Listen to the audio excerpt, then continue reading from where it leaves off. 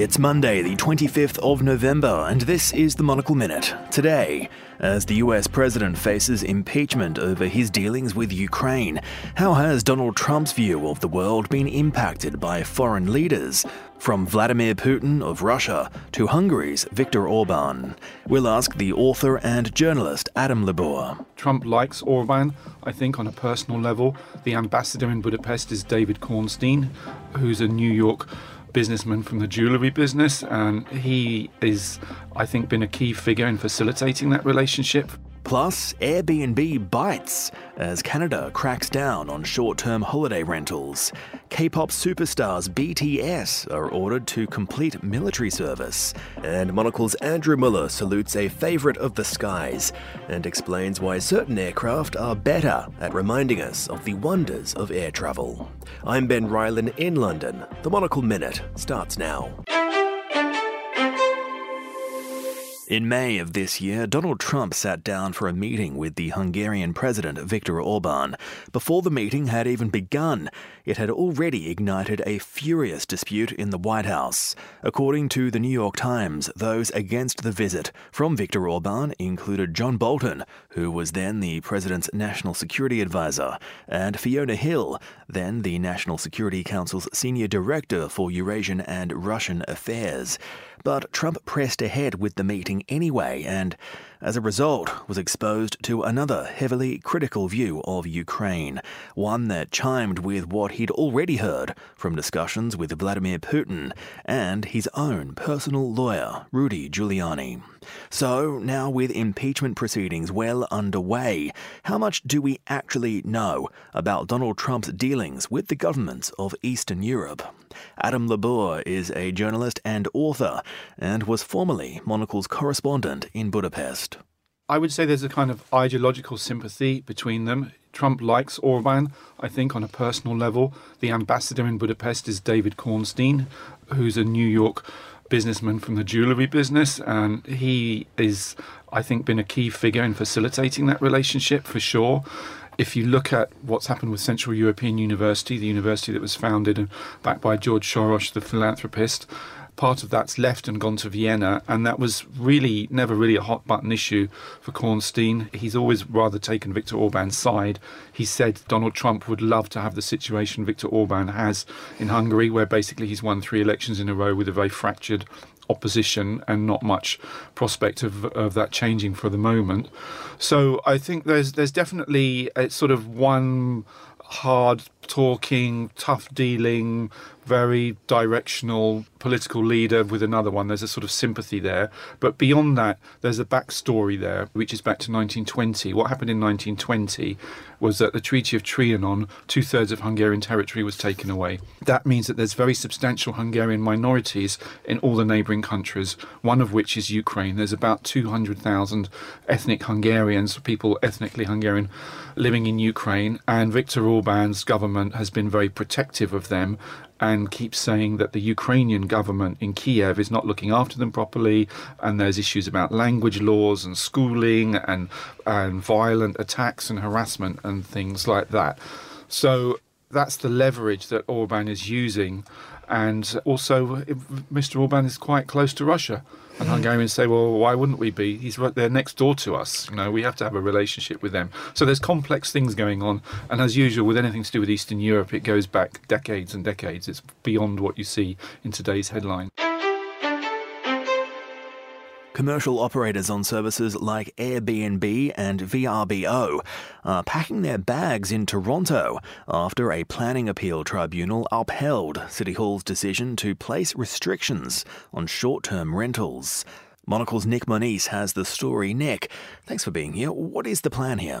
The Toronto City Council introduced some legislation 2 years ago, and it's been a long, drawn-out process. Basically, what they want to do is they want to restrict Airbnbs and other sort of home-sharing services to just a homeowner's primary residence and restrict that use for 180 days each year. So basically, they're trying to clamp down on commercial operators operating numerous different properties throughout the city as short-term accommodation. And it's, like I said, it's been a 2-year process, and it's been contested by numerous individuals and groups who aren't happy with the regulation because it's I guess, their primary means of making an income. But basically, it's gone to the local planning appeal tribunal in Ontario, and they have upheld it as good planning legislation. It's a really tricky issue, isn't it? Because on one hand, you do have these cases in various pockets of the world where Airbnb has come along and rather than give the hotel industry just a bit of a shake-up, it has led to some unintended consequences. You've got buildings that have been turned into basically glorified Airbnb hotels, haven't you? And that's not so good for the people who are actually living in the area, contributing to the local economy day after day. And then all of a sudden they've got a rotating revolving door of neighbours and they never know who's coming in and out of their building. You can understand the concern there. On the other hand, one could argue that the hotel industry was, in some parts, in need of a bit of a shake-up. What's your take on this particular measure, though? Because it's very difficult to come up with a one-size-fits-all solution. Will this have the intended benefit? It's an interesting approach. I think it is trying to be quite balanced. It's not wanting to stop people and prevent Airbnbs from popping up. That's not their intention. They still want people to be able to use it to generate a little bit of income on the side and provide homestay options for people looking for that sort of experience in a city. But at the same time, it wants to stop the emergence of what they're calling ghost hotels, like you described, where basically whole buildings are just being leased out for short-term stays. And their intention, I guess their plan here is to try and help ease the housing shortage in Toronto. So they've got a 1.1% vacancy rate in the city, and a healthy city has about 3%. From my perspective, I don't think this is necessarily going to be that, magic bullet that's going to fix this problem. I think obviously there's a lot more that goes into a housing crisis than just, clamping down on Airbnb. But what they're hoping for is that the 5,000 homes that are now currently serving as permanent Airbnbs will be returned to the long-term rental market. And what that means is that there's now 5,000 more homes for people in Toronto to live in rather than just to have tourists staying there. Well, there's no place like home. Nick Moniz, thanks very much.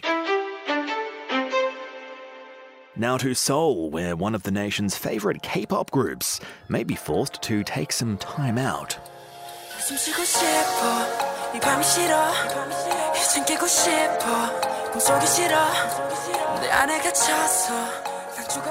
BTS might be one of the most successful pop supergroups in music history, but that means nothing in the face of civic duty.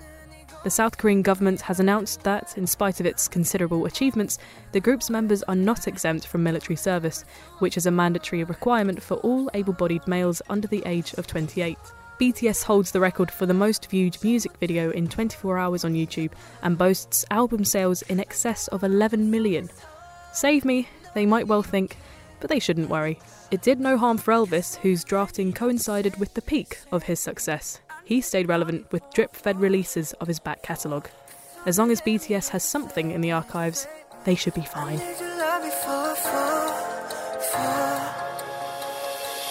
Finally today, Monocle's Andrew Muller sings the praises of the Embraer 190 aircraft, an everyday workhorse that reminds passengers of the wonders of air travel, whilst also providing a dash of Brazilian panache.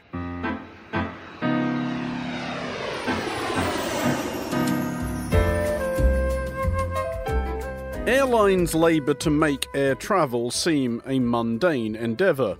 It's not hard to see why, persuading us as a species to be hurtled through the skies at 1,000 kilometres an hour was always going to require reassurance. But it means that the default attitude to the marvel of air travel is one of irritability and complacency. I am one of those irritable and complacent air passengers. I do not look forward to getting on, and I look forward very much to getting off. Until very recently, regarding any make or model of commercial passenger plane with affection would have struck me as preposterous. What changed was a run of flights between European hubs, London City, Dublin, Frankfurt, Zurich, among others, aboard Brazilian-built Embraer 190s. The 190 is a smallish single-aisle airliner seating about 100 passengers. It's popular with airlines operating short hops in Europe and the Americas. To date, 566 190s and 172 of its sister 195 have been delivered. And much to my surprise, I've discovered that I enjoy them. It's partly, and call me superficial, down to appearances. The 190 is an elegant presence on the apron. This is especially noticeable at airports such as London City, where passengers board by walking across the tarmac. Where most Boeings and Airbuses are very much aircraft, with all the ponderous utilitarian drabness the term suggests, the svelte 190 is emphatically a jet. Inside, the 190 makes your trip seem as much adventure as commute. There are usually just 2 seats either side of the aisle. At the window, the curvature of the fuselage is distinct enough that you can't be fooled into thinking yourself aboard some kind of airborne tram.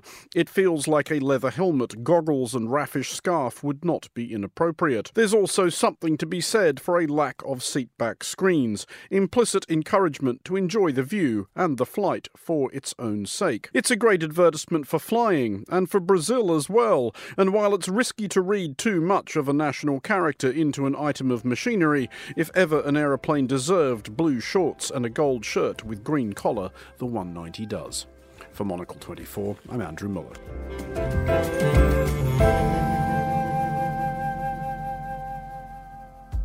And that's all in today's program. You can read and subscribe to our daily email bulletin at our website, monocle.com. I'm Ben Ryland. The Monocle Minute returns on Tuesday.